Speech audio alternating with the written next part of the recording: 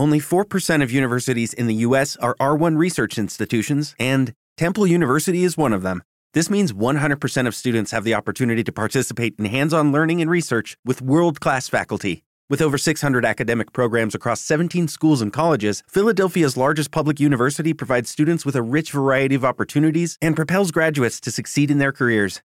Temple University. Schedule a campus tour today at admissions.temple.edu/visit. This is your Sports Flash for Thursday, October 29th. Boys High School Soccer quarterfinal action from yesterday. Oranacook 3, Freiburg nothing. Brock Glidden on a second round of penalty kicks gives number 10 Erskine an upset win over number 2 Winslow. Number 5 Waterville rallies for a 4-3 win at number 4 Oceanside in overtime. Number 3 Camden Hills survives a scare. They get a 3-2 win over number 6 Coney.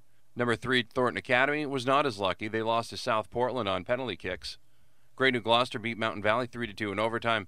Monmouth upset NYA 3-2 in overtime. Halldale hung on to win 1-0 over Trape. And Sackville Valley outlasts St. Dom's on penalty kicks. Patriots host the Dolphins tonight, 7:45 pregame, 92.7, 100.7 OXO. High school football action tomorrow night. We've got a lot of it.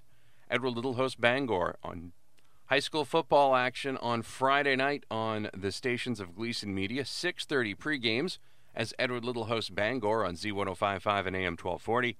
Mountain Valley travels to Yarmouth on 100.7 OXO. Dirigo hosts Old Orchard Beach, AM 780, 1450 Talk for Maine. Levitt hosts Greeley at 6:30 on 92.7 OXO. And on Saturday, noon pregame, Lewiston travels to Cheverus, Z1055. You can listen to all those games online at mbr.org.